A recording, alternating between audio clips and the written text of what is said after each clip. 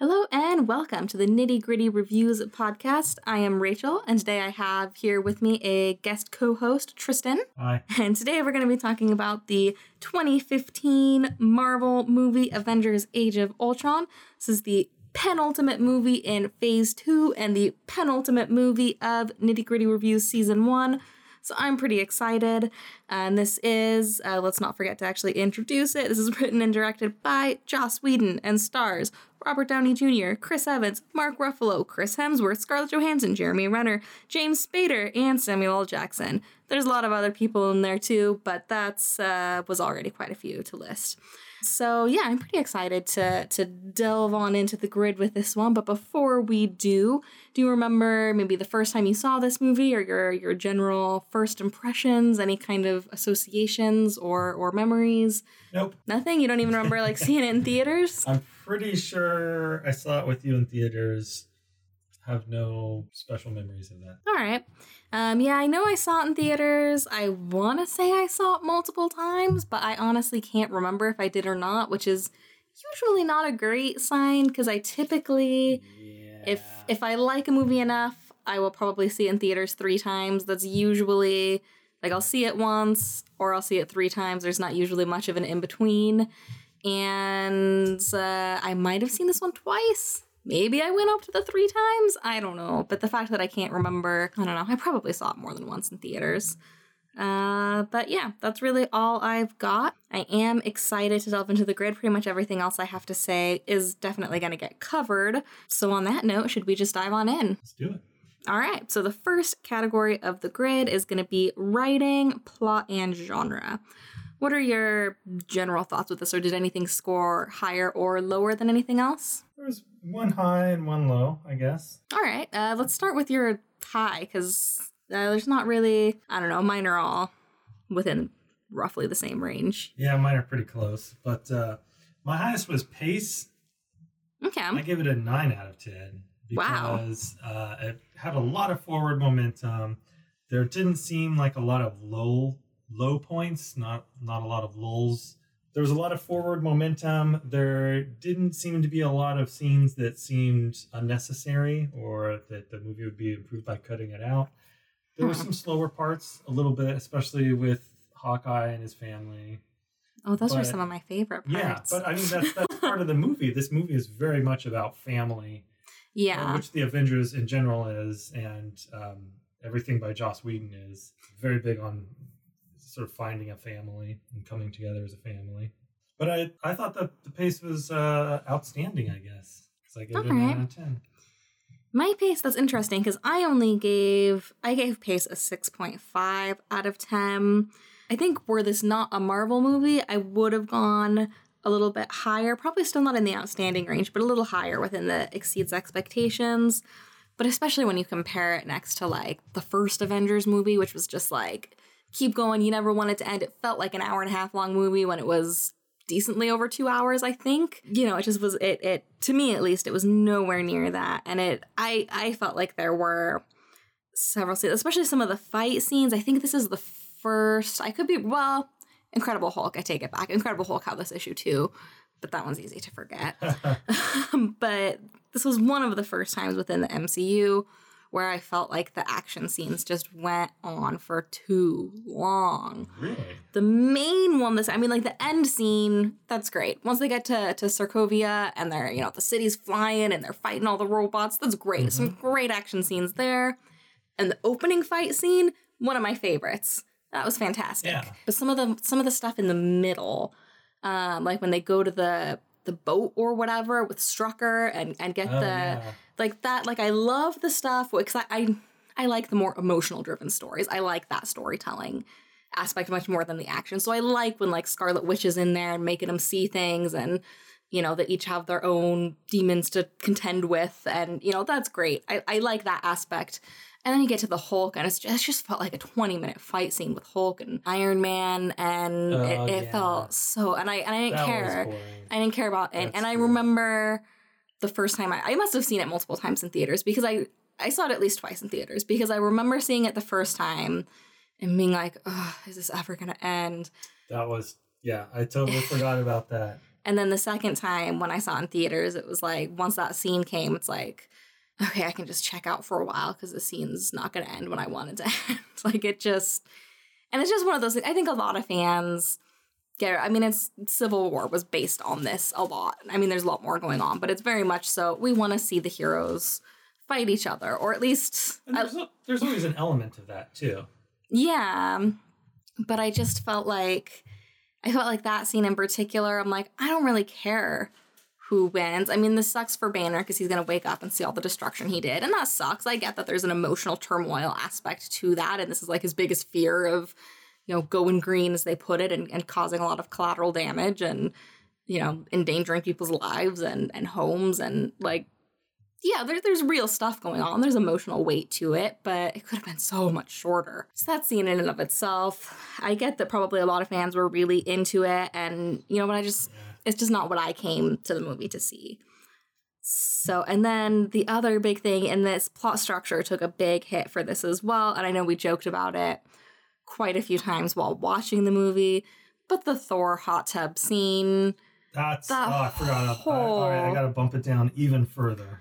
That whole storyline, and even Joss Whedon has come out and said, like, I didn't want to do that. The studio made me put that in. Like, he's even been like, I know it's bad, guys.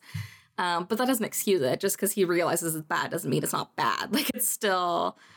Someone still chose to put that in there. Exactly. And was very adamant about it. Mm-hmm. And even within, like the whole, like, oh, well, we got to learn more about the Infinity Stones, and it's introducing Thanos. And I'm like, this early on, we could have waited a movie. We just got Guardians of the Galaxy. Like, was that just 1 movie ago? 2 movies ago?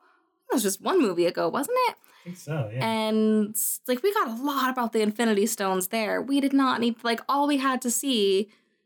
Thor could have just known, like, that right there, that's an Infinity Stone. We need to, like, hide it, destroy it, something, because it's bad. He could have known to speed up the plot and get rid of that whole hot tub scene. Also, he could have known because he had 2 of them at one point. Yeah. Like, he clearly... 2 of them were held in Asgard. Yeah. They know what this is. So, actually several categories within this.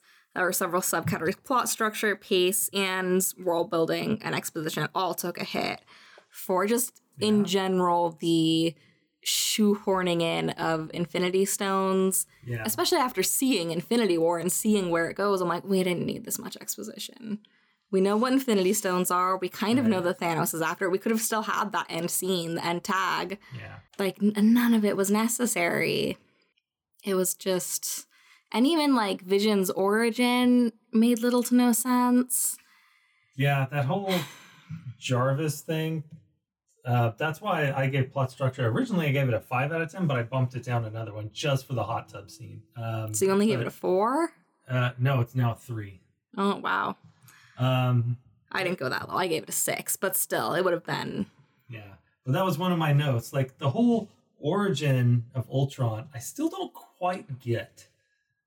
Yeah. Like, there was an AI that Stark was building, but there was also a computer in the Mind Stone, but there was also Jarvis, and then they, like, smashed them all together or something, and then he comes out like a fully formed conscious. I didn't quite get it. Yeah. Like, they could have just, well, I don't know. It's just, I don't get it. And I feel like this was a problem with the first Avengers, too. Like, I don't know if I think Joss Whedon just doesn't care that much about plot.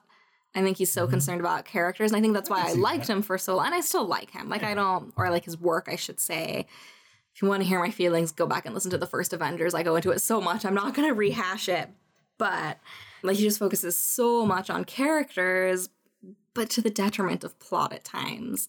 And to be fair, he had a lot to fit in and a lot of things that the studio wanted him to. Like, there's a reason he didn't do Avengers 3. Like, he quit. He wasn't fired. He was like, I'm done with Marvel. This was, I'm done. I'm just done. And I get it, because it's just a lot of gobbledygook. And it's a lot of very well-made gobbledygook and a lot of very strong characters to support it and a lot of very strong visuals, which we'll get into later. Like, it's got a lot going for it, but if you just take a step back and look at the plot, it's like, wait, what happened? Why did they do that? even in the beginning when Scarlet Witch, like, just lets Tony take the scepter, and Pietro's like, you're just gonna let him take it? And she's like, oh yeah, I saw his fear. It'll work out in our favor. I'm like, she can't see the future. How does she? And even when, like, once she sees Ultron, she's like, oh, I had no idea this was gonna happen. And I'm just like, why did you let him take the scepter? Just because it was her first day on the job. I don't know. But yeah, at first I thought that was really cool. Like, okay, she's going for a little bit more chaos, a little mix it up. That's cool. I like that. But then, just like you said, she's like, wow, I didn't expect this. Like, well, yeah, that's why you weren't supposed to do that. Your job was to prevent this from happening. Yeah. You did the opposite. And now we all suffer for it.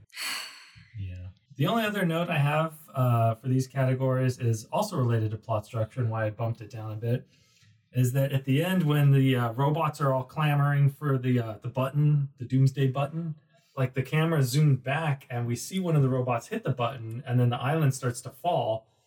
And then about 1 or 2 seconds later, Thor is there ready to go ahead with their plan to stop it or something. It's like, I didn't quite even understand what their plan was, because they just kept saying, like, oh, the higher it gets, the more catastrophic it's going to be. That makes sense. Right, but I still don't know what they did to make it not catastrophic. It, which I agree is, like, it's still the same amount of stuff with the same inertia going in the same direction. Like, I don't think it would make that much of a difference.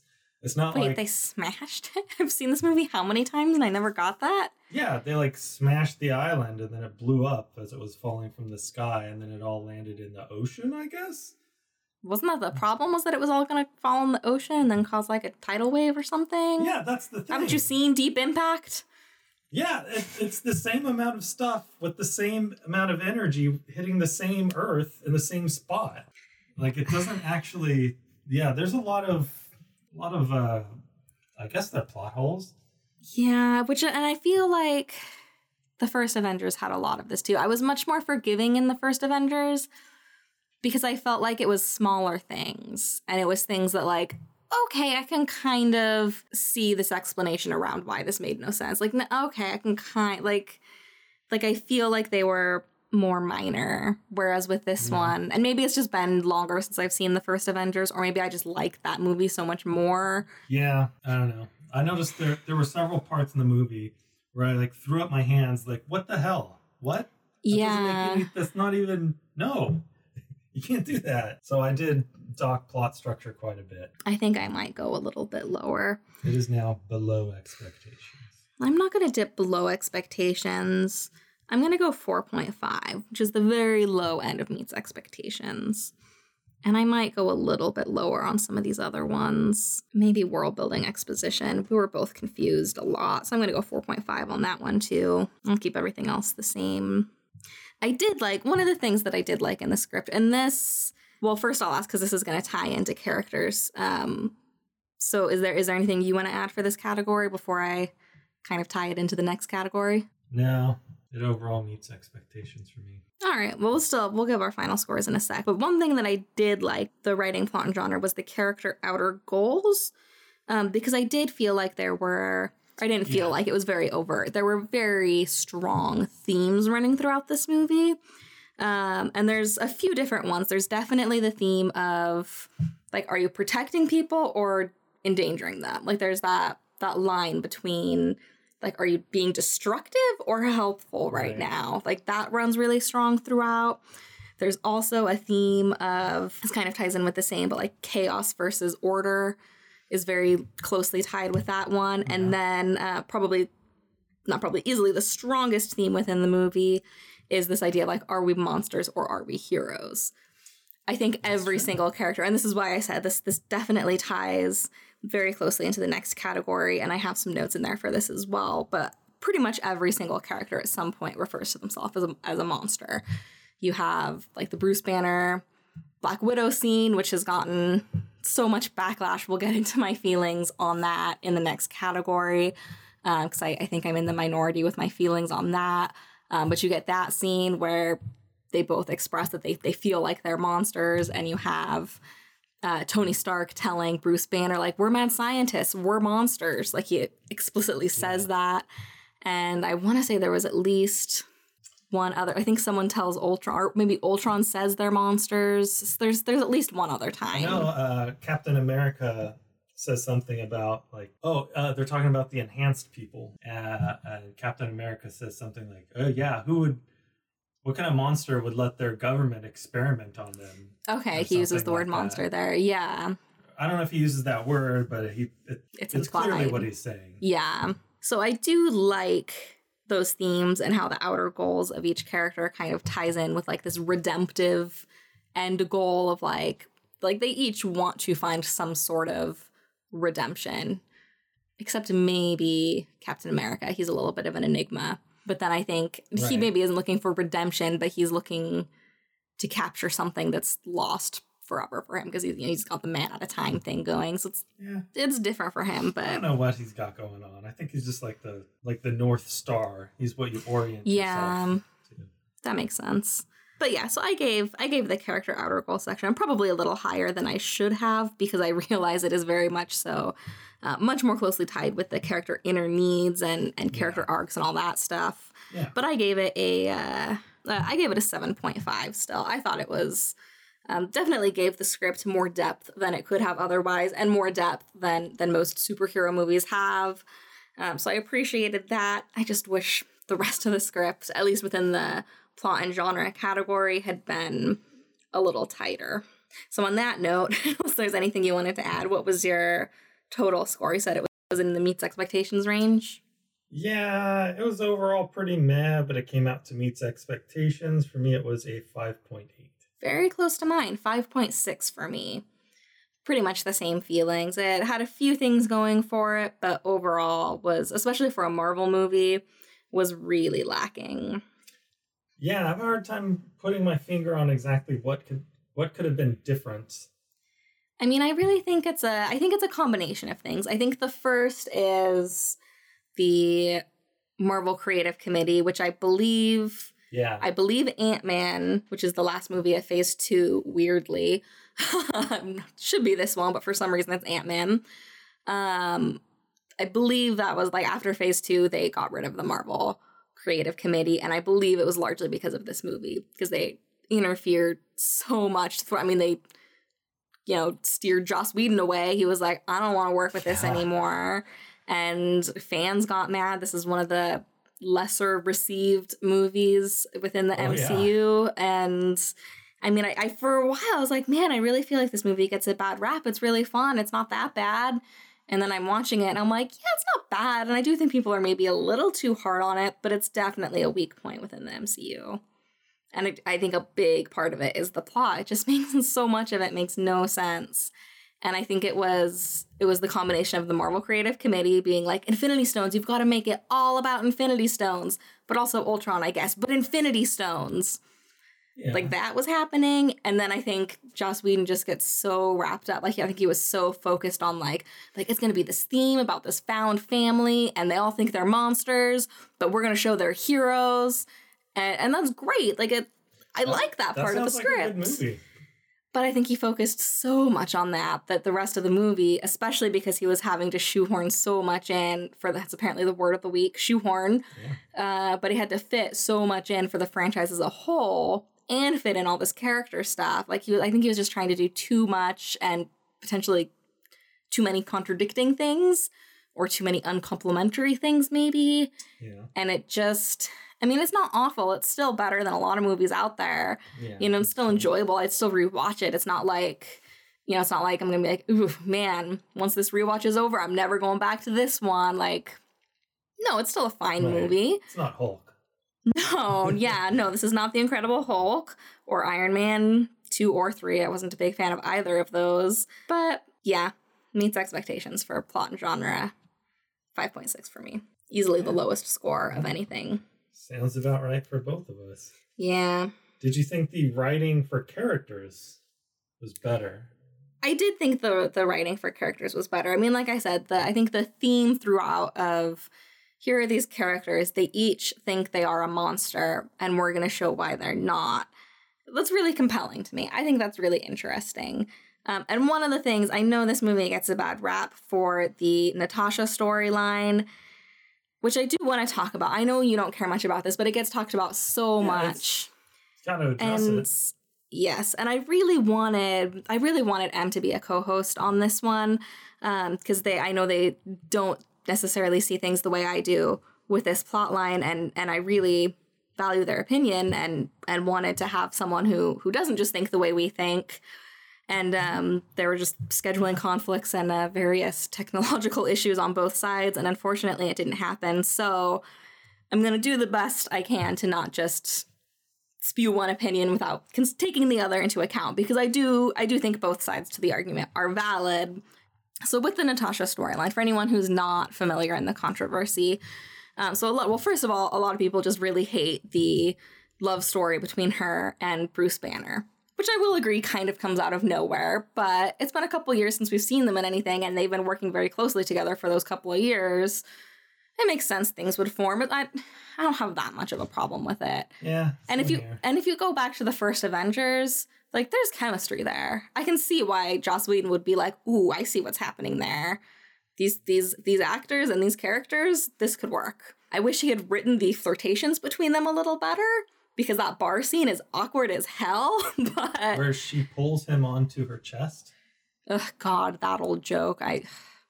That too. I've also seen the opposite so many times, where like a woman like half falls against a man, and her hand, like, she braces herself against his rugged chest or whatever.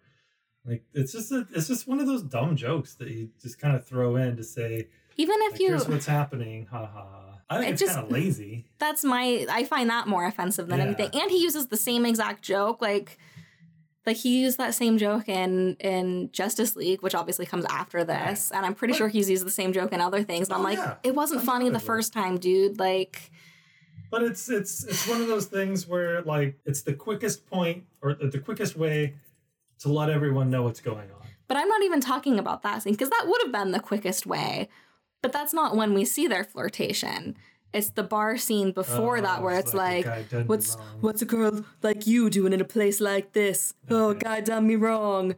Yeah. What'd he do that was so bad? And it's just like, and it goes on for like, that's another scene that affected pace, that's where I'm true. I forgot about that. They had a nice chemistry in the first movie, and it felt really natural. And then they threw them into this scene. And like, if they had played it like they were kind of drunk, I'd be like, okay, this is a party. Okay. We've all been there. But they weren't playing it like they were drunk. That's true. So anyway, that's the first issue. But the bigger issue is the scene where Bruce Banner is, they're basically suggesting, like, we can run away together. We've put in our time. Let's just run away. And he's like, but, like, where would we run to? I can't give you anything. I can't give you a family. I can't. And he's like, what would we run to? And then her response is like, well, I can't give you that either. And she gives the whole explanation of like, I was sterilized to become a better assassin. That was my life. That's who I am. Like, you're not the only monster. And a lot of people interpreted that. And again, I'm not saying this is a right way or a wrong way. A lot of people interpret that as saying that because she is infertile and can't, or sterile and can't, have a baby, that's what makes her a monster. And maybe the wording could have been a little bit better. This is potentially where that overemphasis on a theme got in his way, because it not only, he not only focused on that over plot, but then he focused it to the point that he gave a message that he was not trying to give. And I think it plays just fine in the movie, where she's saying, like, this was done to me to make me a better assassin. And it worked for years. This was my life. I was the ultimate assassin. I am a monster. That's how I read it. And if somebody hadn't told me the other interpretation, I don't think I would have ever taken it that way. But a lot of people did. Like, it's not, it's not like it was just one person. And so this is, like I said, why I really wanted to have another, someone else with a different opinion on here. Because I know M has a lot more to say and has a sociology degree and knows a lot more about these types of things, I guess. And I don't know, it's a bummer, because I think they would have had a lot to add. But what I think is really weird is if you take that interpretation, she can't have offspring, therefore she's a monster. Doesn't that also apply to Bruce Banner? Yeah. Then why is no one offended by that? Why is there no outrage about that? I mean, I do think... Why is everyone okay with that? I would counter argue. I agree, but I would say that a good counter argument would be that his the way he worded it was not like, oh, I can never have a family. It was, I can't give you a family. So I could see how it could be argued that the focus is still on the fact that she can't have a family, whether it's because he can't give it to her or because she can't have it. I could see that. He was making the exact same claim. He cannot have a family with her. She cannot have a family with him. They were both making the same claim. Yeah. I think that is a bizarre double standard. Some people are super, super critical of every single thing a female character says and does, and will judge everything in the harshest light possible and completely ignore the male character who basically says the same thing. I find that a very bizarre double standard, especially for people who claim to be like empowering women, that they have to be constrained to such a tight role under such a powerful magnascope. I get what you're saying, and I don't love it, or a lot of people do at least. I don't know. I don't think there's much I can add without steering this in a 2-hour podcast about something other than Age of Ultron. I don't think you're wrong in that statement. I just think there's maybe a bigger double standard. No, I think there's maybe a bigger picture to look at, or missing puzzle pieces. Something that I would need to do research on and pull up facts and really look at the bigger picture to see, because maybe you're completely right. Maybe it's 1000% just a double standard, or maybe not. I honestly can't say for sure, which again is not that that's the only reason I wanted Em to do this episode, but it was one of the reasons, because I just think that would their viewpoint and their educational background would help at least add a little bit more to the picture. And I don't know, but I guess to the listeners listening, if you have anything to add to this very in-depth conversation and very somewhat off-topic conversation, please feel free to, tag us on social media at Gritty Films, GRIDDY Films, email at Gritty Films or at grittyfilms@gmail.com. Reach out, talk to us, add to the conversation. I'd love to hear what other people think about this. Is it, what was her character completely tarnished and diminished, or does this add depth? Because I really think this is more, I guess, what I was trying to get at, more so than a sociological argument or what have you. But my personal viewpoint with her storyline, a lot of people just think she was just trashed and reduced to the love interest and reduced to the stock character that's just upset she can't have babies. But I feel like, it's not even about can she have a family or not, but you see her interact with Hawkeye's kids. You see her, like the way she interacts with those kids and the way they interact with her, like they have a really tight bond. She's great with kids, and that's probably something that she wants, and that's not a bad thing. Side note, like that's a thing that happens in the movie. But also, like, just if you just take a step back and it's like what she is saying is not, I am a monster because I cannot have a family. What she is saying is, like, this thing was done to me against my, and you see in the dreams or flashbacks or however you want to interpret what we're seeing, like she intentionally tries to fail this test so that she doesn't have to go through this initiation. Like she does not want this to happen. So this thing was done to her against her will, specifically to make her a better assassin, so that she wouldn't have things other than killing people to care about. Like she was raised specifically so that her only mission in life was to kill on command. That's a pretty monstrous thing. And she carries that. You see it in the first Avengers. You see it here. The whole, I've got red in my ledger.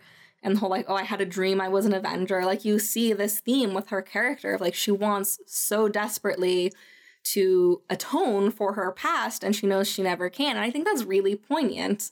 And this idea that, like, Bruce Banner literally turns into a Hulk and does things he doesn't want to do, whereas she didn't turn into a monster.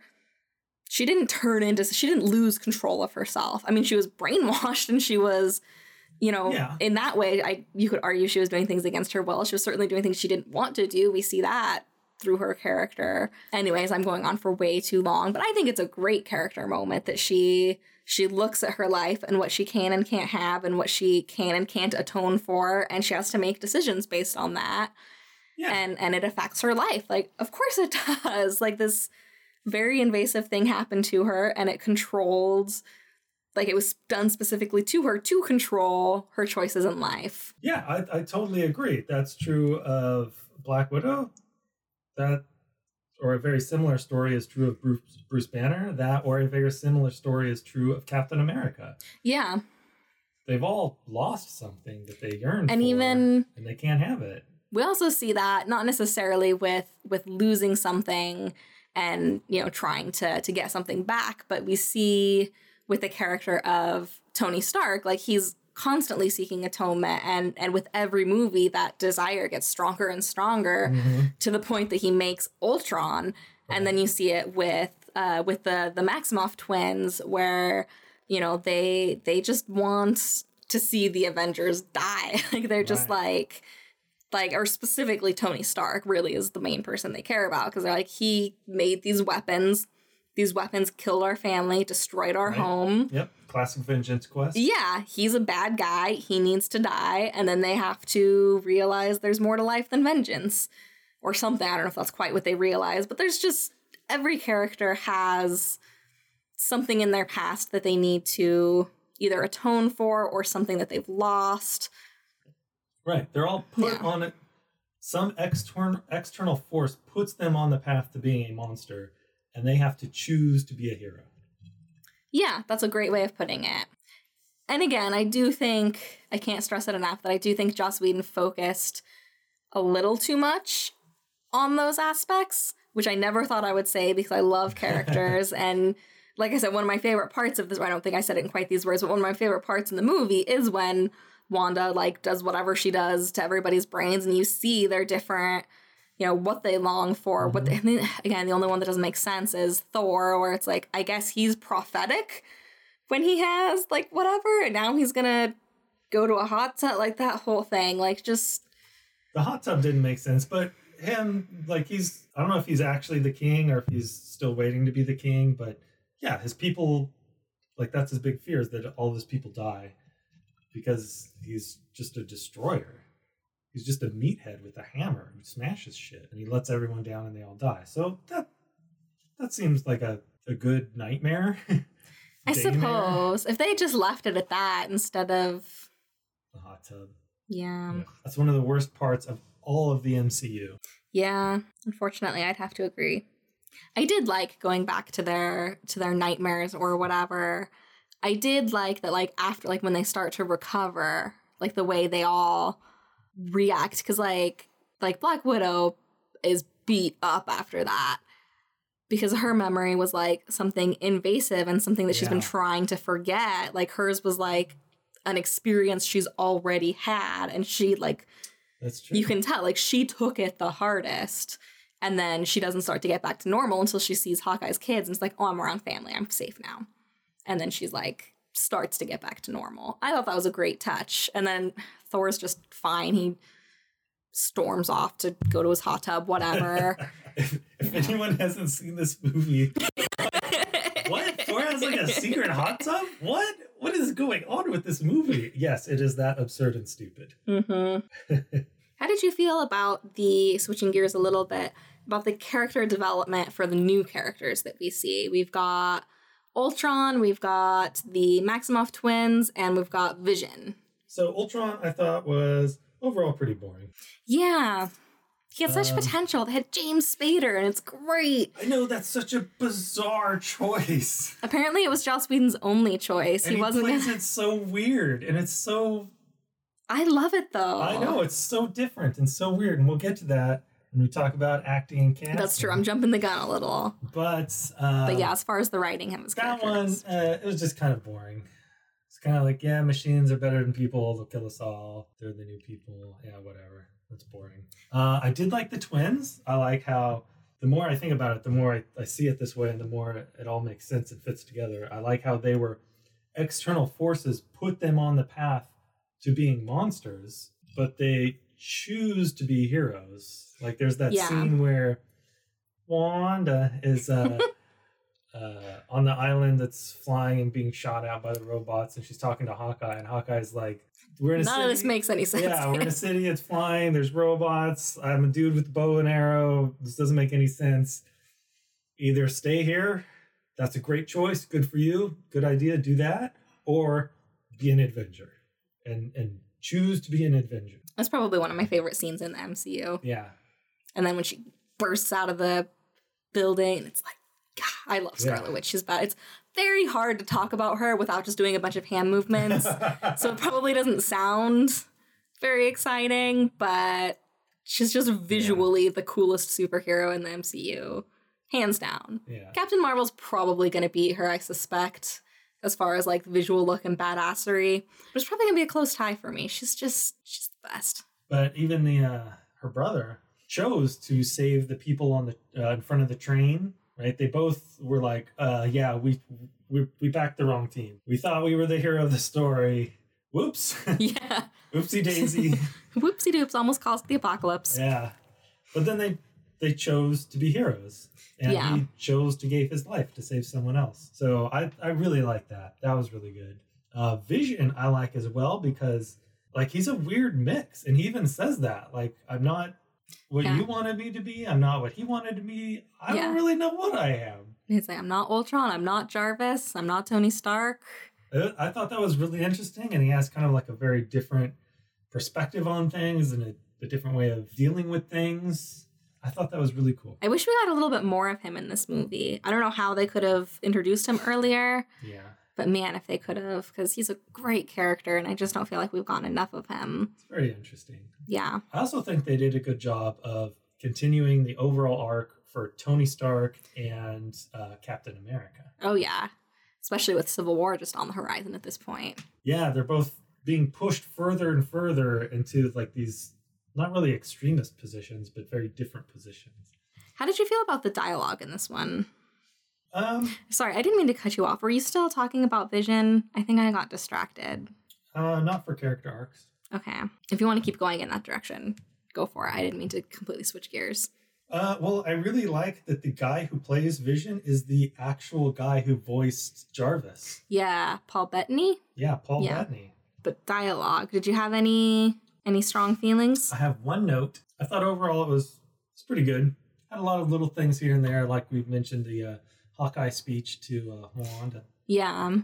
A few little things here and there which were pretty good. But my favorite was when Tony Stark was talking to Bruce Banner. He's like, "We're the mad scientists." That was awesome. Yeah. I love that. Because that's one of the things I love about Tony Stark is he's an engineer. He's a scientist.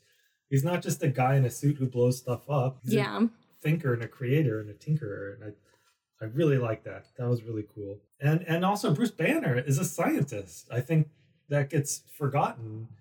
It's easy to see him as the Hulk. He's the guy who smashes stuff and is basically invincible as far as I can tell. But actually, he's a scientist. He's like a world-renowned scientist, one of the best. I did like, there were a lot of things I liked within the dialogue, but I felt like with this one, there were a few too many Joss Whedon one-liners.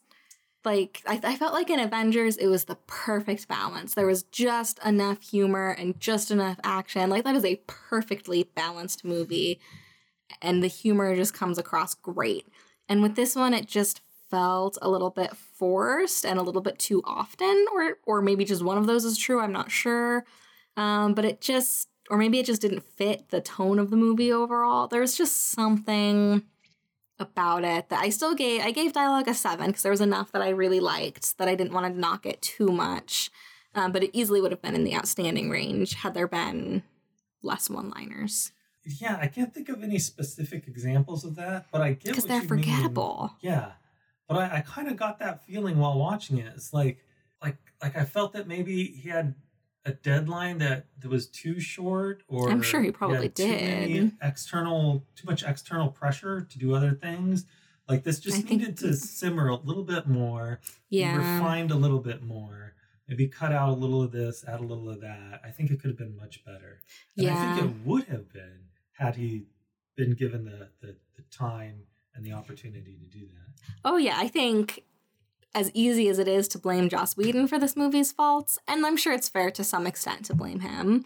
He is the writer and director, but I think the majority of the fault goes to the Marvel Creative Committee. There's a reason it disbanded after Phase 2, but you only had one more movie after this. Like, I think they realized, oh crap, all our meddling was not good. Man, who would have thought that you could move writing up to the writers? That's right. crazy talk. All right. Well, is there anything else you want to add for writing characters? No. All right. What was your total score? For writing characters, my total score was 7.4, exceeds expectations, and quite a bit better than the plot and genre. Wow. Say we're really close on the same page with this one. I gave it a 7.6. Exceeds expectations. 2 full points higher for me between plot and genre and characters.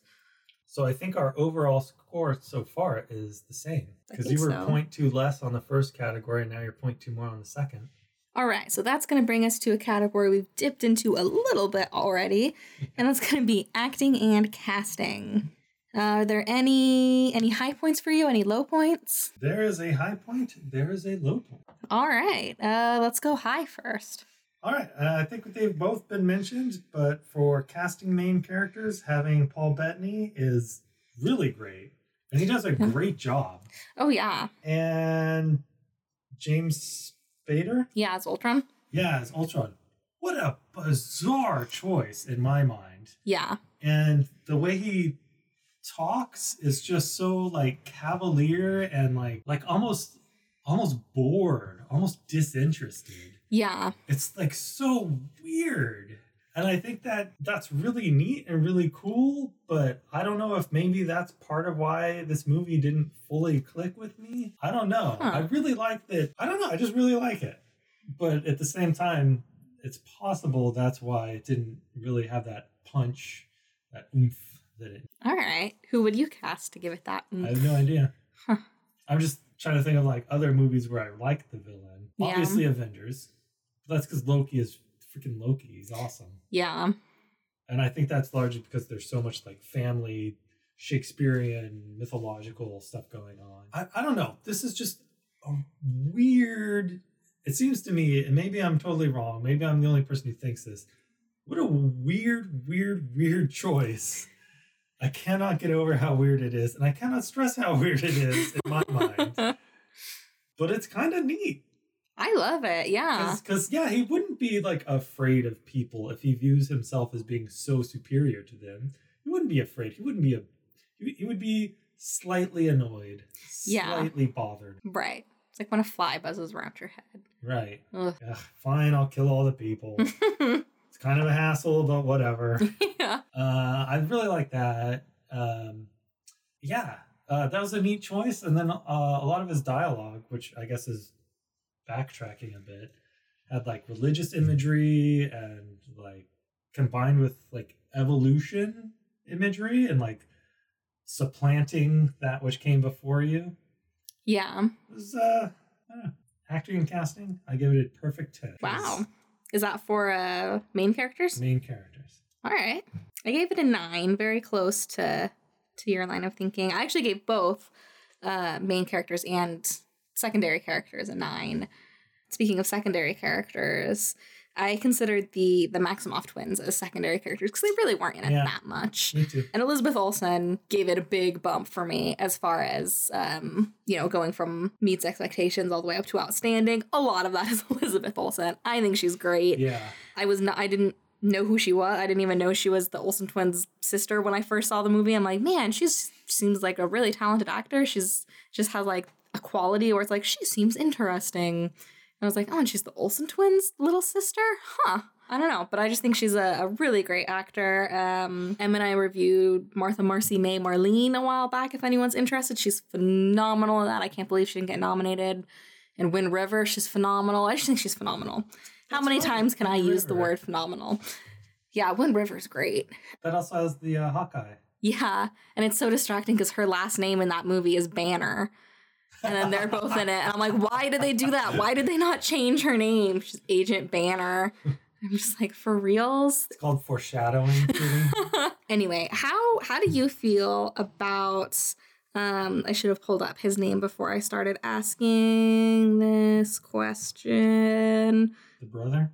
Yes. Aaron Taylor Johnson, who plays Pietro. How did you feel? It's particularly interesting with this character because not long before this movie we had, which was the first one? Was it Days of Future Past was the first one? I think so. One of the X-Men movies where we have Quicksilver Yeah. in that. That's the only time, as far as I know, that we've had a character in the Sony franchises. Well, I guess Spider-Man, but that's a whole different story. As far as like simultaneously, there's these two different universes that have the same comic book character. Yeah. So how do you feel about that? Who do you think does a better job, or do you think they're equal but different, or like how, like, I don't know. It's just a really interesting. Well, to be honest, I think maybe the other guy, but I think that's mostly just because he got there first. Because when I started watching this movie and I saw that this character was in it, I was like, oh, right, this is awesome. Like that scene where he takes down Magneto, that's going to be so cool. Oh, wait, nope. That was the other movie. That was the other guy. But I thought this guy, I thought he did a good job. I liked his, there's a lot of like back and forth in this movie that's almost like a sibling rivalry, which again makes sense with the whole family theme. And it's one of those things like, I can pick on my little brother, but if you pick on him, I'm going to beat you up. Right. There's a lot of that kind of thing going on. And I think this guy did a really good job of it, especially his interactions with Hawkeye. I'm like, oh, you didn't see that coming? I felt like he just wasn't in it enough. Yeah, and they didn't. It seems like they could have done more of the slow motion. I think they were afraid to because they didn't want to just be copying. Because that's pretty much the only thing that character, if I remember, I've only seen that movie once, I think, Days of Future Past. But that's like, yeah, like the one main scene where he puts on his headphones and runs around. I was thinking, though, when the Avengers are defending the Doomsday Button thing, like, okay, which one of these Avengers is actually doing the most or is the most effective? And I think it might be him. Like, if he had, like, a baseball bat or a little baton or something, just run by and smack this guy, smack that guy. I mean, he uses his fists. And if you're going that fast, then, force equals mass times velocity squared. So that's a lot of force. I don't know. That was just something that I thought of. Was there anything that was a very low point for acting and casting? Not really. I mean, I gave extras just a 5. It's always a tough category. I just felt like the extras in this movie, they just looked kind of generic, which, I mean, I don't know. Like, you don't want them to stand out. But there were so many scenes where it was like, look at this person in danger. We're going to follow them for a bit. Like, there were a decent number of, very short shots, but a decent number of shots where it was just extras and no heroes. And it's just all these people that look exactly the same and their facial expressions all look exactly the same. Like, it was just a very bland. Well, there was one woman and her child that they followed through with the whole thing. It looked the same because it was the same person. Yeah, but there were others. That's not what I mean. Yeah. I don't know. I guess you could have someone running around waving their arms or... No, just direct them to emote a little bit more. Like, everybody just... I mean, there were a few scenes when, like, Wanda was doing her magic to get them to leave. So, then, of course, they have blank faces because they're, like, turned into robots to evacuate the city or whatever. But I don't know. Okay. I mean, I still give it a 5. I didn't, like, take it below expectations or anything, but that is significantly lower than everything else, which got either 8s or 9s. Huh. How about you? Anything low? Yeah, my lowest was face acting. Really? 5 out of 10. For reals? Maybe I should bump it up a little bit, but even with Scarlett Johansson in there? Yeah. Yeah, I have no defense for that. No argument. I gave face acting a 9. I thought it was really good. Wow. I mean, Scarlett Johansson alone, that's going to bring it, for me at least, from like a 5 to a 6 or a 7, easily just for her. And then I thought there were just a lot of scenes, like during the party scene, there were so many. That awkward flirting bar scene, and that, let's ignore that. Aside from that scene, like even the extras in that, I guess I forgot about the extras in that scene. There were some good extras. Maybe I'll boost extras, because that scene had some good ones. Stan Lee and his World War II vet buddies was pretty good. I'll go up to a 6 for extras for that scene. But yeah, there was some great facial expressions there. Even just like when Thor and Tony are talking about like Pepper and Jane, like just some of that back and forth and like their facial expressions there, I thought was great. That when they're all trying to lift the hammer, just great facial expressions in there. Especially the women. If you look in the background, like all the men are standing around trying to lift the hammer, and then like Maria Hill and Natasha, their facial expressions in that scene are gold. They're just, it's just gold. I can't even describe it, but just watch that scene and just look for their facial expressions. They're just so like unimpressed, but kind of amused and like possibly tipsy. Like there's a lot going on. Yeah. It's one of those like boys. Yeah. So I don't know. I just thought there was enough little things. Maybe I was a little bit too generous, but that's true. I should bump it up a little bit. I forgot about the good parts. Sorry, I interrupted you. What were you saying? I was just going to say, between the party scene and Scarlett Johansson in general, those two things were enough to bump it up to at least an 8, and then another extra point because there were still good. There were still good things in the rest of the movie too. So my overall for acting casting is 8.4 outstanding. All right. Mine came out to actually a little bit lower than yours, which is surprising. 8.2. Still outstanding, though. A little bit. We're really right within the 0.2. -2. Let's see if that carries through with lighting. Cinematography lighting is the next category. So overall, this is kind of a problem I had with the first Avengers, and it's kind of a problem that I have with action films in general, is that everything is very evenly lit. Which totally makes sense if you want to see action happening. Cam? That totally makes sense, but it's just kind of meh. Like, it's not very artistic. It's not very... they don't do a lot to, like, direct your attention to a certain point. Like, there's a lot of famous paintings that do that, where the bright light kind of guides your eye towards something. Sure. Or there's TV shows and certain scenes in movies and TV shows where they do that. I didn't see a lot of that. I don't think they were aiming for that. There was nothing that was like really beautiful, like the outer space scenes or the Asgardian scenes that we've seen before. It was just 5s and 7s. It was well lit. I could see what was happening. So what were the 5? Beauty, realism, and storytelling. Okay. I gave 7s down the line. I thought everything was lit really well, and I would say that it exceeded my expectations. It did go a little bit above and beyond for me, and especially things like I definitely, if you're going to only give a little boost to something, mood is definitely one that I would give, so I'm glad that was one of the ones you gave a 7 to, because there was definitely, like especially with the character of Wanda in the beginning, like she's almost always shot in like these really cool blue, cold lights with heavy shadows, and then you just see like her red eyes or like her hands doing something with the red, and it's just like it almost gets like poltergeisty or like The Ring, or like there's just like creepy horror movie lighting. Like there's even one scene where she like jumps backward really weirdly, and I'm like, that's totally The Ring. Like that's just just put her hair in front of her face. That's The Ring. Yeah, I thought that was cool too. I did notice her red eyes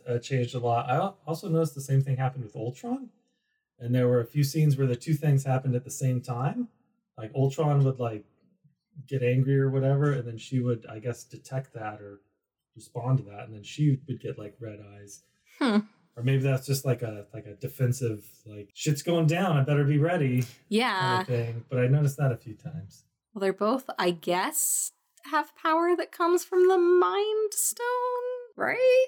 I don't know where she came from. Well, she definitely the stone to. Yeah, she definitely came from the Mind Stone, and yeah, they both come from. Okay, I can see that. Yeah, they both come from the Mind Stone. That's not quite accurate, but you know what I mean. Their origin is related to it. I don't really have much else to add, but I really liked the lighting. I liked the horror movie aspects of it, especially in the beginning with her character. Yeah, I thought everything looked good. I gave it, like I said, 7s down the line. What did your total come out to? Or your average, I mean? 5.8. All right, more than a 0.2 difference. All right, so then that's going to bring us to cinematography camera work. This one I definitely have a little bit more to say. Although my range is pretty small, I don't really have any outliers. How about you? I have 2 10s. Oh, wow. What are they? Camera work. Overall camera work. Oh, okay. And camera movement. I knew that would be one. I was going to guess mise-en-scène and camera movement. I could see that. Mise-en-scène got a 9. Okay. All right. Well, I'll start with the obvious one, camera movement. Oh, yeah. Especially like in the opening fight scene.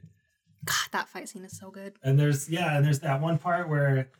everyone's doing their thing and they're running and they're riding motorcycles and they're jumping and they're flying and then they all happen to cross the same path at the same time, and the camera is positioned just right. After following people through and like weaving around trees and like this high action, high intensity, and then it like slows down and everyone jumps across the center of the camera. Man, that's good. Yeah. Classic Joss Whedon. Perfectly executed. Oh, yeah. That was great. And probably some of the, probably that shot where it's like slow motion and they're all jumping, probably the single most comic book-like shot in the entire MCU. Like I said, I'm like, this feels like a panel out of a comic book, and I love it. And it really, it's like the perfect visual representation of the Avengers coming together. Yeah. Fighting together as like an unstoppable force. Yeah, and to have it at the beginning of the movie is also like, oh, and they've been doing this for a while now. Yeah. Like this isn't their first outing since the first Avengers. They've apparently been banding together for however many years to try and find this scepter. But they assemble every Tuesday. I mean, that's what they made it sound like. Like ever since S.H.I.E.L.D. went down, we've just been together looking for this scepter. Yeah. Like, how long has it been since S.H.I.E.L.D.'s been down? I feel like it's been a while. Yeah. So that was beautiful. That was exactly the best way to start this movie. And then there was another one towards the end where it was very similar, where all the Avengers were defending the Doomsday Button. Yes. And like the camera pans around them and goes around them in like a spiral circle thing, and they're like jumping over each other, and someone will like hit a robot up and the other one will like zap them with lasers or whatever, and they're like working off of each other, and like that was amazing. Yeah. And then there were a couple times in between where there was a lot of interplay and interactions, especially between Captain America and Thor, where Captain America would hold his shield up and Thor would hit it, and then like the shockwave would knock people over, or Captain America would throw his shield and Thor would hit it, or things like that. Or even towards the end when Thor and Vision are both using the hammer. It's so good. Yeah, Thor, Vision, and Iron Man are all like lasering Ultron at the same time. But Vision can actually use the hammer. It's the first time Thor's been able to. Oh yeah, that part. That part where Thor's like stalling for time. It's like, as long as there's breath in my breath, I will. Are you ready? Are we gonna do this? Yeah, that was pretty cool. Yeah, there was just amazing camera movement. Yeah. I don't know what else to say. Camera movement, 10 out of 10 for me. That's completely fair. I agree with everything you're saying other than the 10 out of 10. I give it a 9.5 out of 10. The only thing that kept it from a 10 for me is I still kind of feel like it was better in the first Avengers. I don't know, and I feel like it was more epic in this movie, so I'm not sure quite why I feel that way. Like, even that, like, the scene at the end where they're all, like, it's going around in a circle, like, that was amazing and so good, and yet the Wonder in Avengers 1 is so much better. Yeah. And I don't know why, because there's so much more going on in this, and it, like, the way they're posed, like, it almost looks like that scene reminds me of, like, the comic book statues. I don't know if anybody, but well, I know my dad is a big collector, so he's one of my listeners. He'll know what I'm talking about. But there's like collectors statues of like not just comic books, but a lot of them are comic book, and it's like, here, like you're always talking about, like, oh, there needs to be that action pose, that comic book pose. That's what the statues are. They're these poses. And some of them have multiple figures, and that's what that scene reminded me of. Is I'm like, this would be like $1,000 giant statue of all these characters, and it would be amazing. Like, that's what it looked like, and it was really cool and really visually appealing, and I love it, and I get pumped every time I watch it. And yet, the Wonder in Avengers 1 was so much better. There's something about, I think, because there's more, not necessarily more movement, but more distance.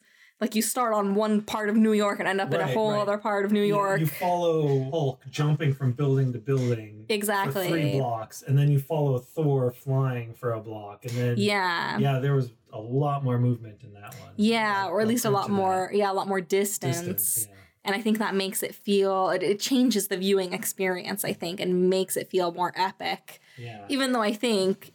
This scene, the way it was filmed, the number of characters, the type of powers they're using. I mean, you've got throw Scarlet Witch in any fight scene, it's going to be more epic. Like, just seeing the orangish red thing, like, it's great.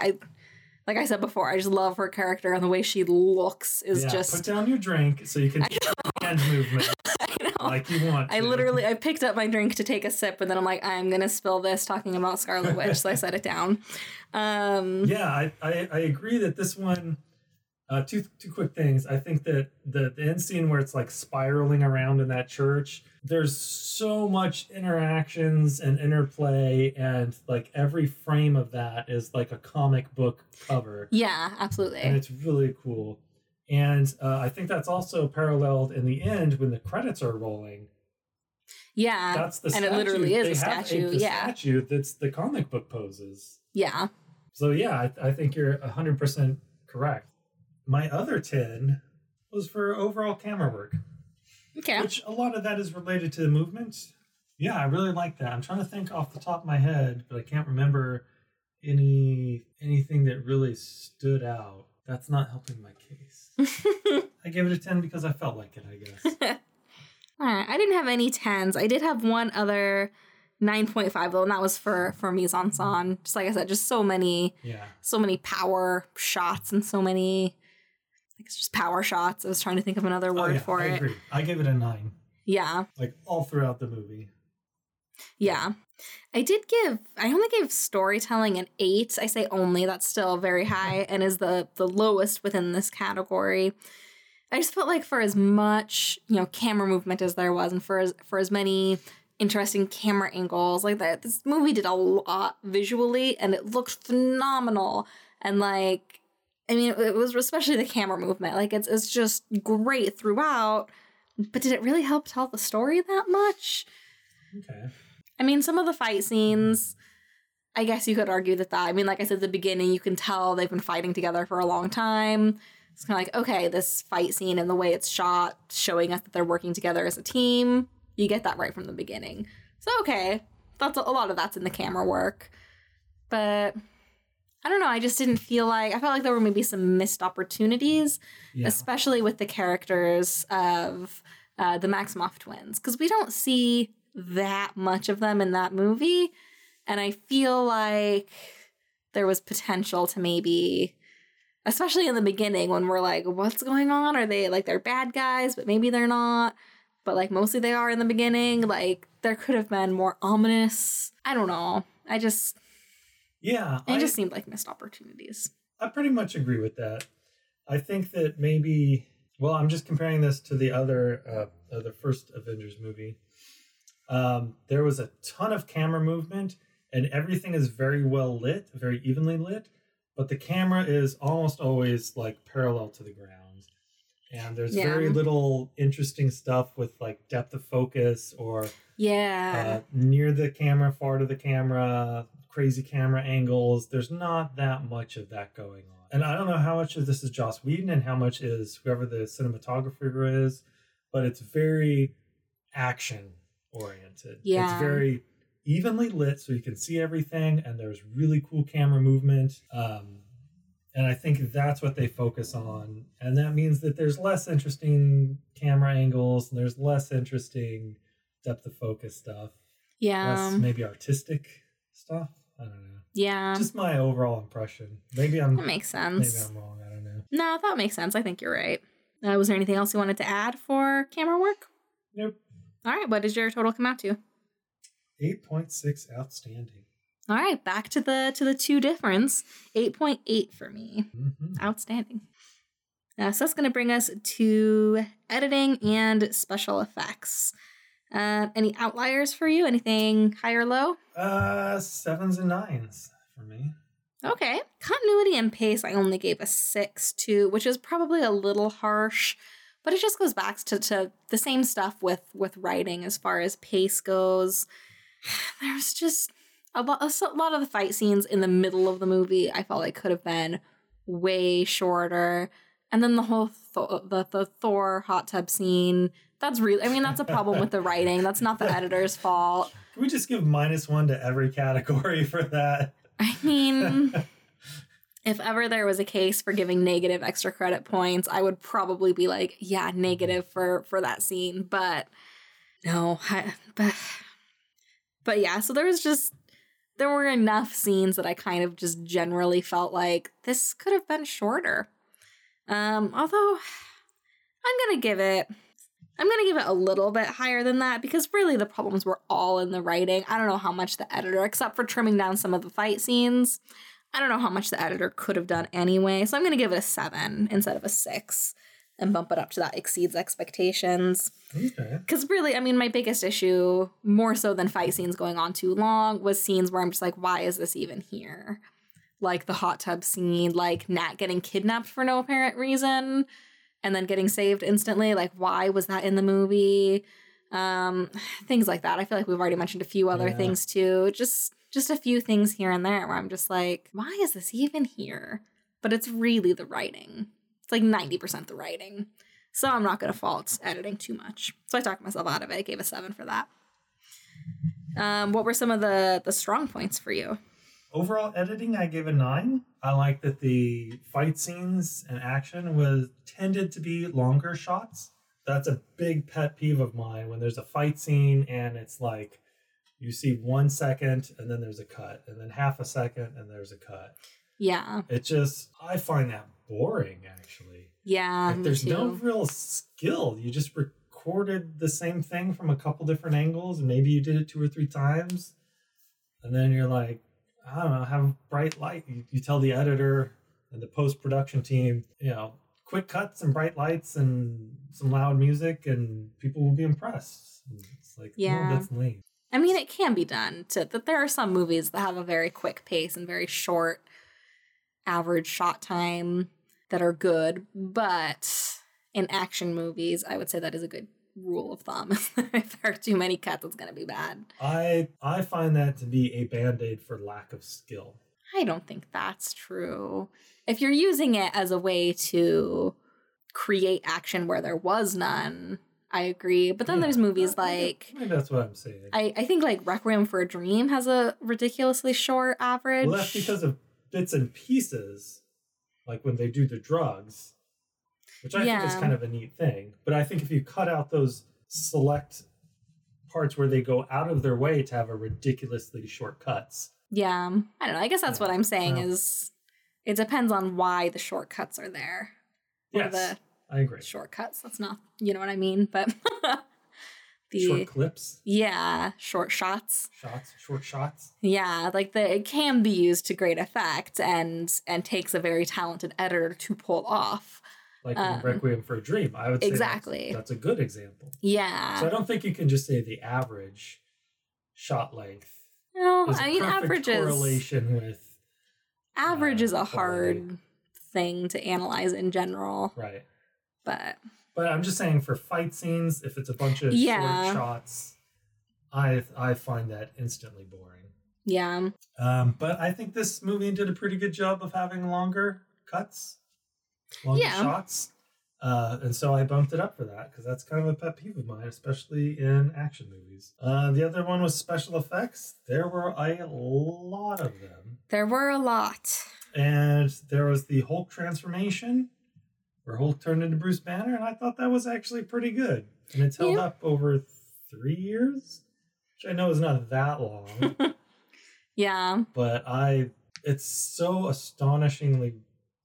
I'd say almost all of the transition scenes or transformation scenes just look bad to me. It's hard to pull off.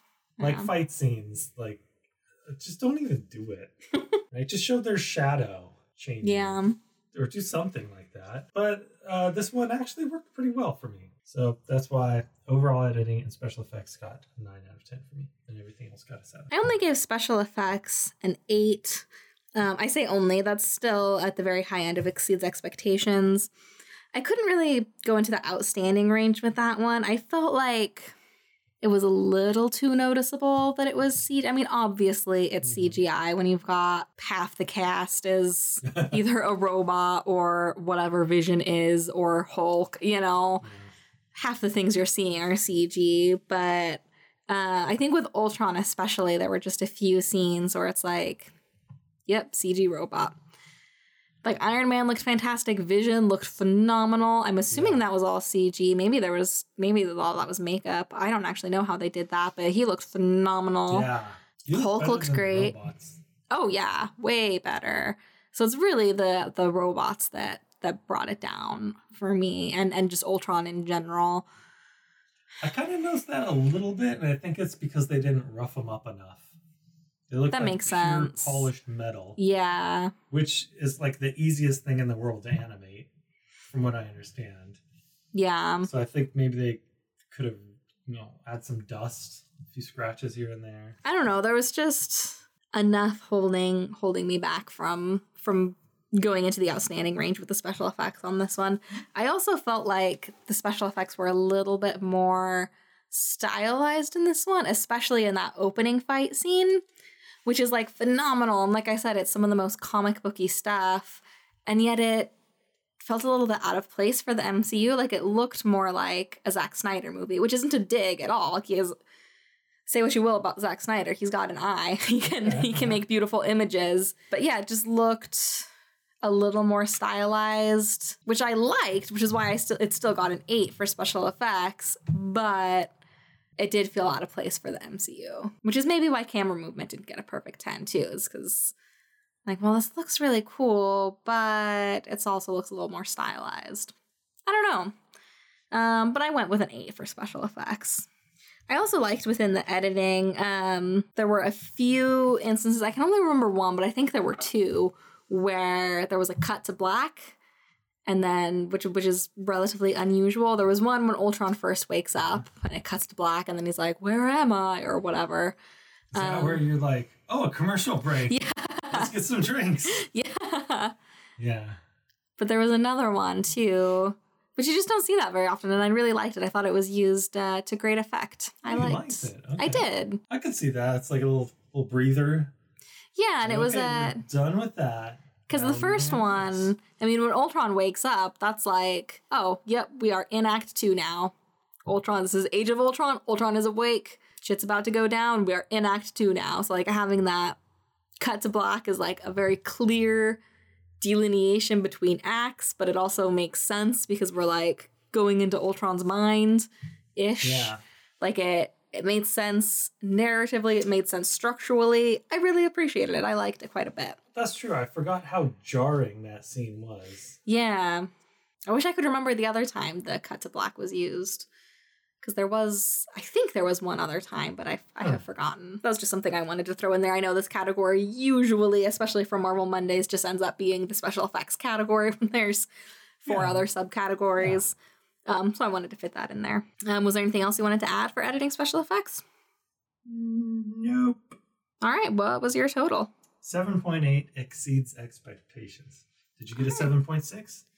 I did not. I got an 8.1 for this one. Outstanding. Oh. All right. So that's going to bring us to the next category, which is going to be sound design. I don't really have any outliers for this one. How about you? I don't either. I do have one note. So okay. I gave 5s and 7s for everything, but I do have a note that for the overall sound mix this was way, way better than previous movies. Because there were scenes, and this is classic Joss Whedon, where it's a middle of a fight scene, there's explosions, there's lasers, there's bullets, there's robots, there's enhanced people, there's all kinds of crazy shit going on. Not mutants, we cannot call them mutants. No, I don't want to get sued. There's all kinds of crazy shit going on. And people are dodging bullets and all that. And then they stop and then like crack jokes or give it a little inspirational speech. And that happens several times throughout the movie. But it worked. Yeah. Like I could hear what everyone was saying. Yeah. And I could still hear that there were explosions going on. Which is amazing. It shouldn't be, but... Right, exactly. It shouldn't be. But that's very rare in MCU. Especially, well, I think the Captain America movies are the worst offenders. Yeah. But I think it's just anything that has guns or vehicles. It's like, let's ramp that up 100%. And then you can't hear anything. But I did make a note of how well that worked in this movie. So I gave that one a 7 out of 10. All right, very close to me. I gave it a 6.5 out of 10. It seemed a little rough in the beginning to find just the right volume, because it seemed like, I don't know, during that opening fight scene, it was kind of like, I don't want to go too loud, or now it's too quiet. But then once I found the right spot, it seems pretty good. So it's just a little rough in the beginning. I don't know if that's I don't know if it's just the kind of thing where you gotta find just the right sweet spot, or if it evens out after that fight scene. I don't know which it is. But I went 6.5. I figure I could bump it up into the exceeds expectations range because it was so much better than some of the other Marvel movies. But really didn't do anything that exceeded my expectations that much. So I went on the low side with the 6.5. Okay. Was there anything else that stood out as high or low? Nothing really, but everything is between a 7.5 and an 8.5 other than the sound mix. I thought the sound effects were great, and that definitely contributed to the storytelling. Like you mentioned this with camera movement as well, but just the way, everybody's weapons interact and everybody's powers interact, and they're just, all these different sound effects and interacting with each other, and just great stuff going on in that regard as far as sound effects and sound design and storytelling. And then the score and soundtrack, I gave an 8.5. I thought about going higher because that Avengers theme is super great, but I'm like, it's just, at this point, it's just taking from the first Avengers and repurposing it, and I didn't really notice any other music besides that Avengers theme. It's a great enough theme. I still went 8.5 with it, but I gave that 1 of 5. Fair enough. And that was the only saving grace, was that, it's a good theme. It's Avengers. This is Avengers 2, so I'll let you use that. You can double dip. But other than the Avengers theme. Yeah. That's my thoughts. Fair enough. Is there anything else you want to add for sound design? That takes care of all my notes. No. All right, what was your total? 6.2. Exceeds expectations. All right, mine was quite a bit higher than yours. 7.8 for me. Exceeds expectations, but on the much higher end than you. A lot of it was the sound mix. That exceeded my expectations, mostly because my expectations are so low. Yeah, that's fair. So that's going to bring us to aesthetics. This is always a fun one for Marvel movies. I will assure you off the top, I have no hair-related rants for this one. Hair was fine. Mostly for anybody who's been following Marvel Mondays from the beginning. Pretty much any movie with Natasha Romanoff in it, she does crazy things with her hair, and it makes me so mad. But the 2 Avengers movies so far are the only 2 where that has not been an issue. She just has normal, realistic hair and doesn't go from straight to curly and weird whatever. Like, she's just got normal hair, and it does normal hair things. So I appreciated that. Is really my... that alone pretty much boosted the hair score by like 2 points. I gave hair an 8 out of 10, which is probably too generous, but I thought everybody looked good. Seemed realistic. I don't know. Okay. That's the first thing that comes to mind with this, because I always have a hair rant. Even Captain America, there have been a few. Well, first Captain America, there were a few hair rants with Peggy Carter, and then of course Winter Soldier has Natasha Romanoff in it, so there were some rants there. What are your initial thoughts with this category? Well, with hair specifically, I didn't notice that much. I guess, no one's hair was really roughed up that much. But I did notice that Thor's hair changed throughout the movie. It started out as just like a guy with like a half, like the top half is pulled back. I don't know what that's called. Half ponytail. Half ponytail. But then throughout the movie, towards the end, it was like sort of woven or braided. Not woven. I was waiting for you to get there. I know you'd remember the word. We'll fix it in post. So at the towards the end of the movie, his hair was braided, and then there was a few scenes at the very end where there was like a black braid mixed in with his hair. I don't know if it was a ribbon or if he went to the salon and got streaks or something. I don't know what was going on, but I did notice that. But there wasn't, for as much fighting and explosions and violence and all that, everyone's hair was still it's true, a little too perfect. Which is weird because if you look at the makeup, they looked bruised. They looked beaten up. They looked dirty. They looked like people who were fighting in an abandoned ship in an abandoned shipyard, a place where people go to abandon ships and then other people go to steal parts from those ships. The makeup did a good job of showing people being roughed up. Yeah. hair didn't do that as much. That's fair. I really did like the different locations that they went to. I thought there was a good diversity of locations, a good mix, interiors and exteriors. There's the castle. Yeah. Where Hydra starts out. And we keep coming back to the castle because there's also that crazy workshop where Ultron has his whole setup. Yeah. That was really cool. I like the town surrounding it, the shipyard, as I mentioned. And then the movie ends with this shiny, fancy new base. It's all high-tech, state-of-the-art, shiny new technology. So I gave sets and locations a 9. All right. How did you feel about the costumes? I think Vision is a really neat costume, a really neat look. Aesthetic. Yeah. The aesthetic of Vision is very neat. The color scheme is very comic booky. Very old school comic. I like that. I like that he has a cape, which he gave himself after seeing Thor wearing a cape. And he's like, yeah, that's pretty cool. I'm going to do that too. Yeah. I like that. I think the robots looked like robots. I do think it was interesting that they were there's a lot of roundness, whereas it's very easy to make robots kind of square and chunky. Okay. Whereas Ultron especially was the like roundest one. He had like round not cheekbones, but cheek. I don't even know what purpose that served. He's a vain robot. He wants to look pretty. So. Yeah, he has that Tony Stark vanity. Yeah, I'm not sure what other costumes there were that we've been introduced to in this movie. There was one that stood out. We both made a comment about it. Black Widow's glow-in-the-dark outfit. Why does it suddenly glow in the dark? Costumes took a big hit. I originally gave it a 5. That's true. I originally gave it just a 5 out of 10. And then you mentioned Vision, and I'm like, yeah, that is a new costume that we were introduced to that I really like.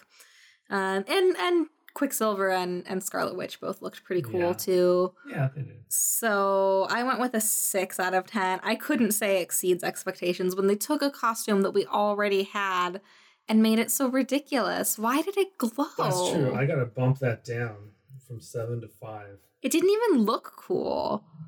Like, it neither looked cool nor was practical. What was the point? No, it reminded me of that scene in Community where they throw like a gay pride party for Hawthorne wipes. Look at me now, Dad. Look at me now, Dad. Yeah, and it was someone, I assume the dean, who had like his get-up that just had like not glow sticks, but like glow lining around his clothes. It was like this homemade party suit thing. And that's exactly what this was. It was like if you could get glow-in-the-dark, I don't know what they call it on clothing, but on a house it would be like the trim around the ceiling or something. Like if you could glow in the dark that for your shirt, that's what she was doing for an assassin in a dark environment. That makes no sense. It wasn't like Hydra technology or something. Right. I mean, I think it was supposed to be like, because she's got the electric things, which we still don't really see her use, by the way. And like, just because something's electric doesn't mean it needs to glow in the dark. We don't need to see bright blue to be like, oh, electricity. Right. I know that color. That's the opposite, because then your batteries run out. Right. It's like, shit, my batteries ran out. Time out, guys. I got to go plug in my clothes. All right. Is there anything else you want to add for aesthetics? I thought I'd have more to say, but I think that covers all my notes. No, I like that there was a lot of different places. I forgot how much I disliked the 7 seconds that we see Black Widow wearing that suit, because it's not very long. 10 seconds? No, it was like the whole boat fight scene. That whole scene, and like for the rest of the movie practically. Oh. I think she just wasn't in the dark as much. Man, wasting even more battery life. Come on. I think that was really the only scene where she was in the dark, but she had the same costume on. It just didn't glow. Ugh. Yeah. Well, that's why I knocked it down to only a 7. If it Wait, I thought you knocked it down to a 5.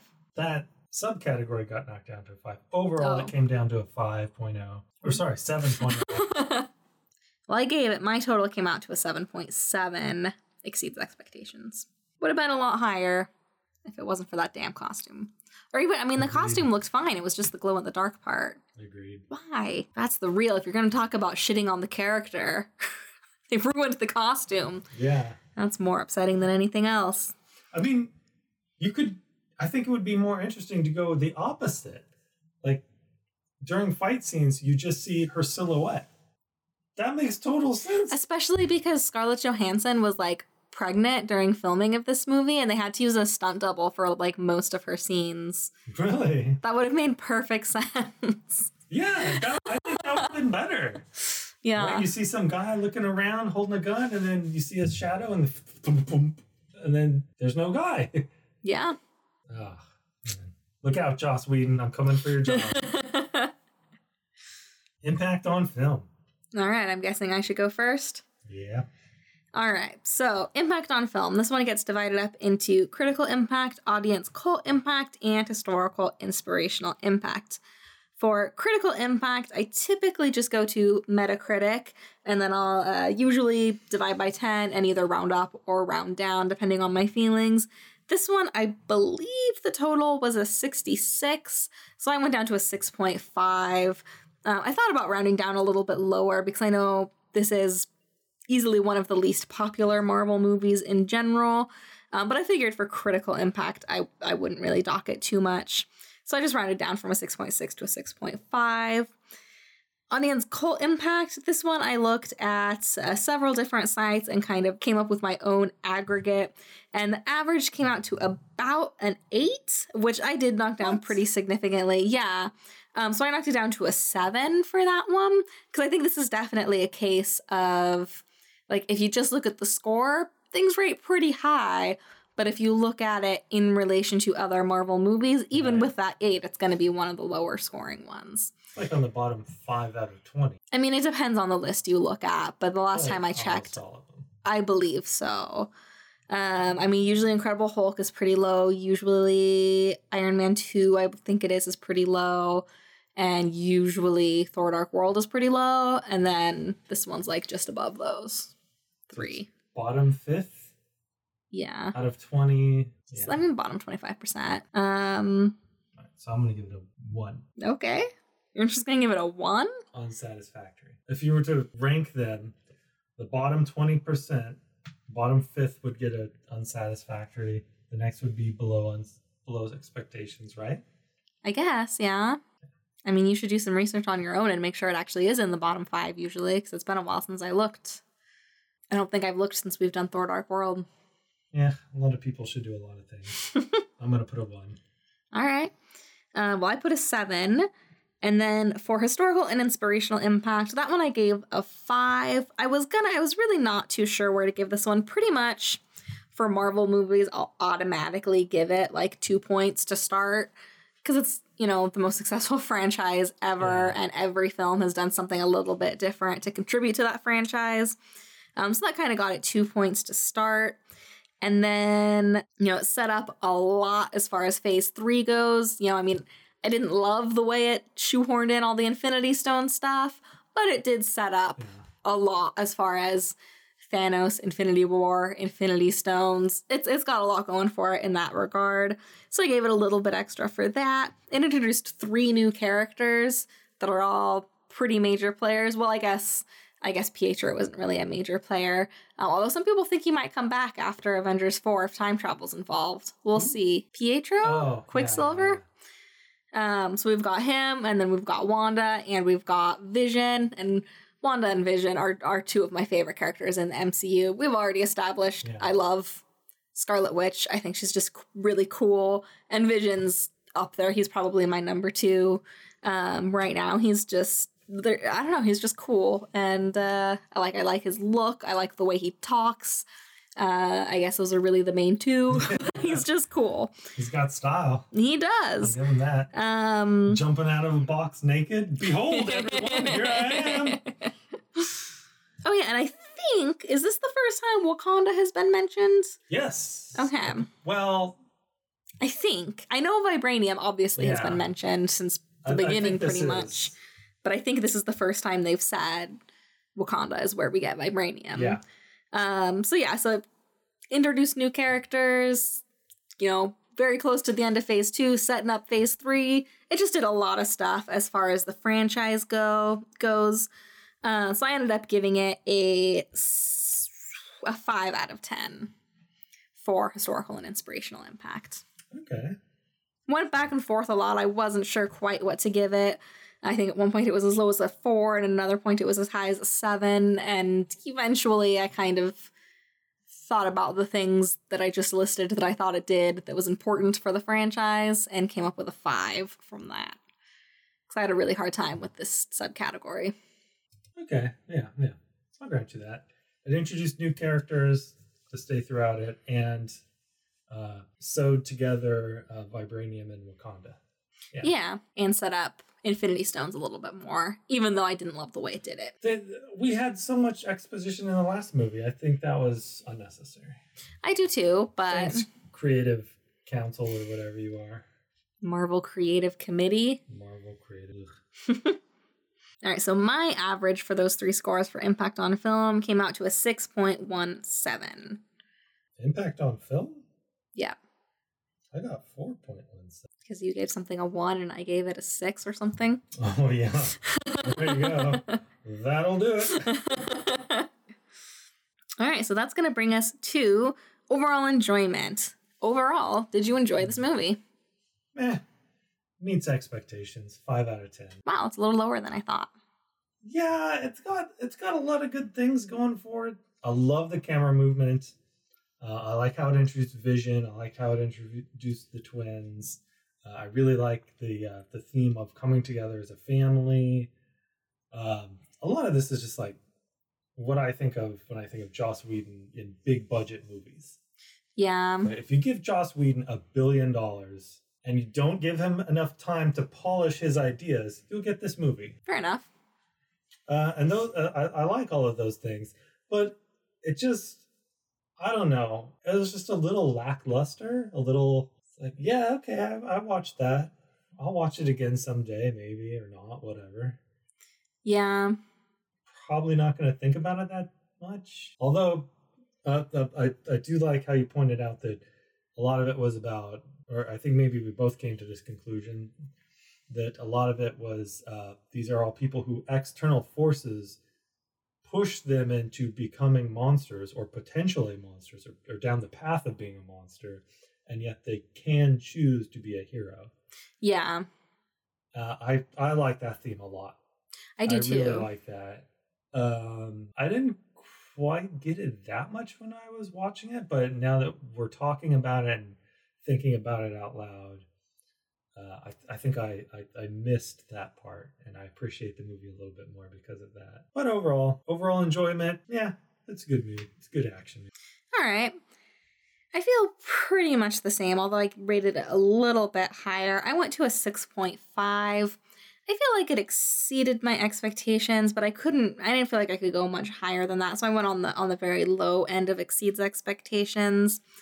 This is definitely one of those movies where the things that I really like. Like if I just isolated those things, it would be an 8 or a 9 on overall enjoyment.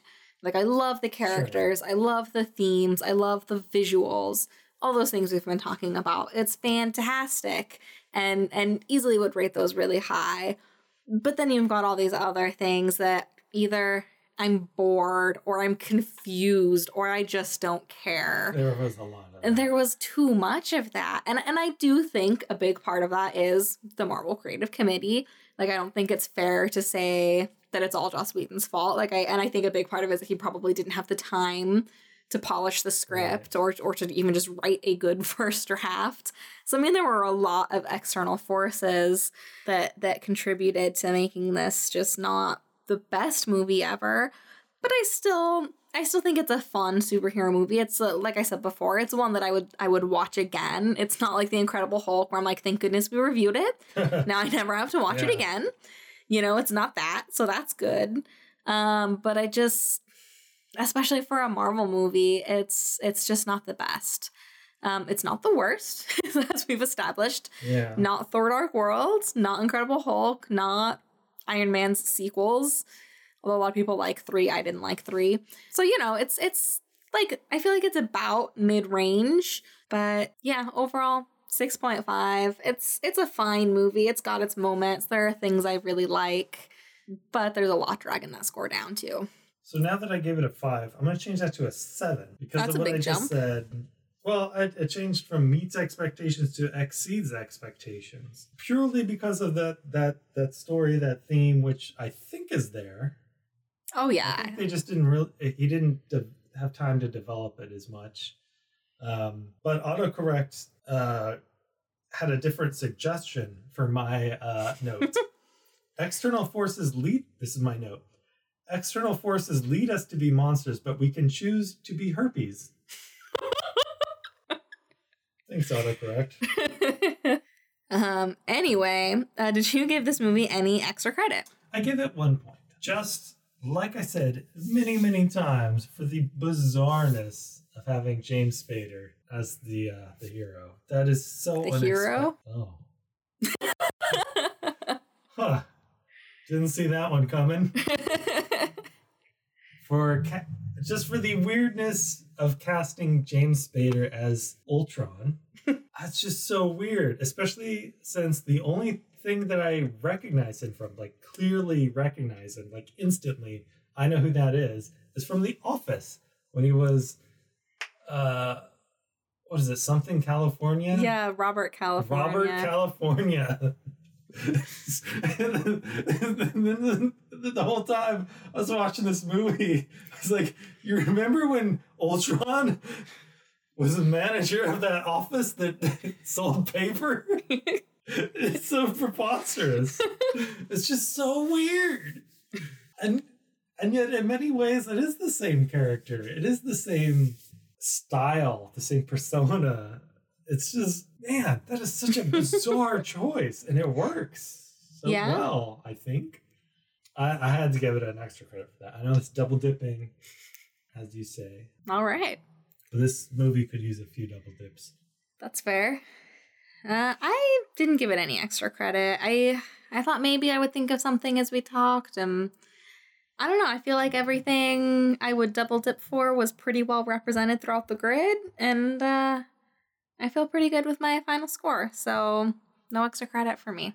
Is there anything else you would like to add about this movie before we give our total scores? Nope. All right, what was your total score? My total score for this movie was 68.67. Exceeds expectations. All right. What was yours? Not too different from yours, actually. 0.2 different? No, I thought maybe it would be, but no, 73.47.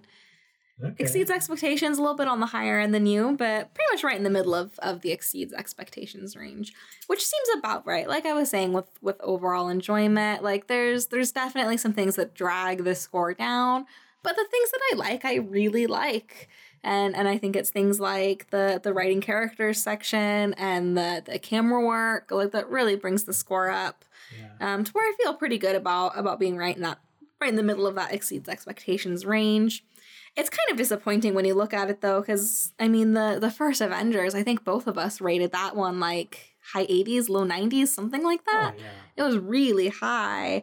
So to go from that to high 60s, low 70s, that's a pretty big dip.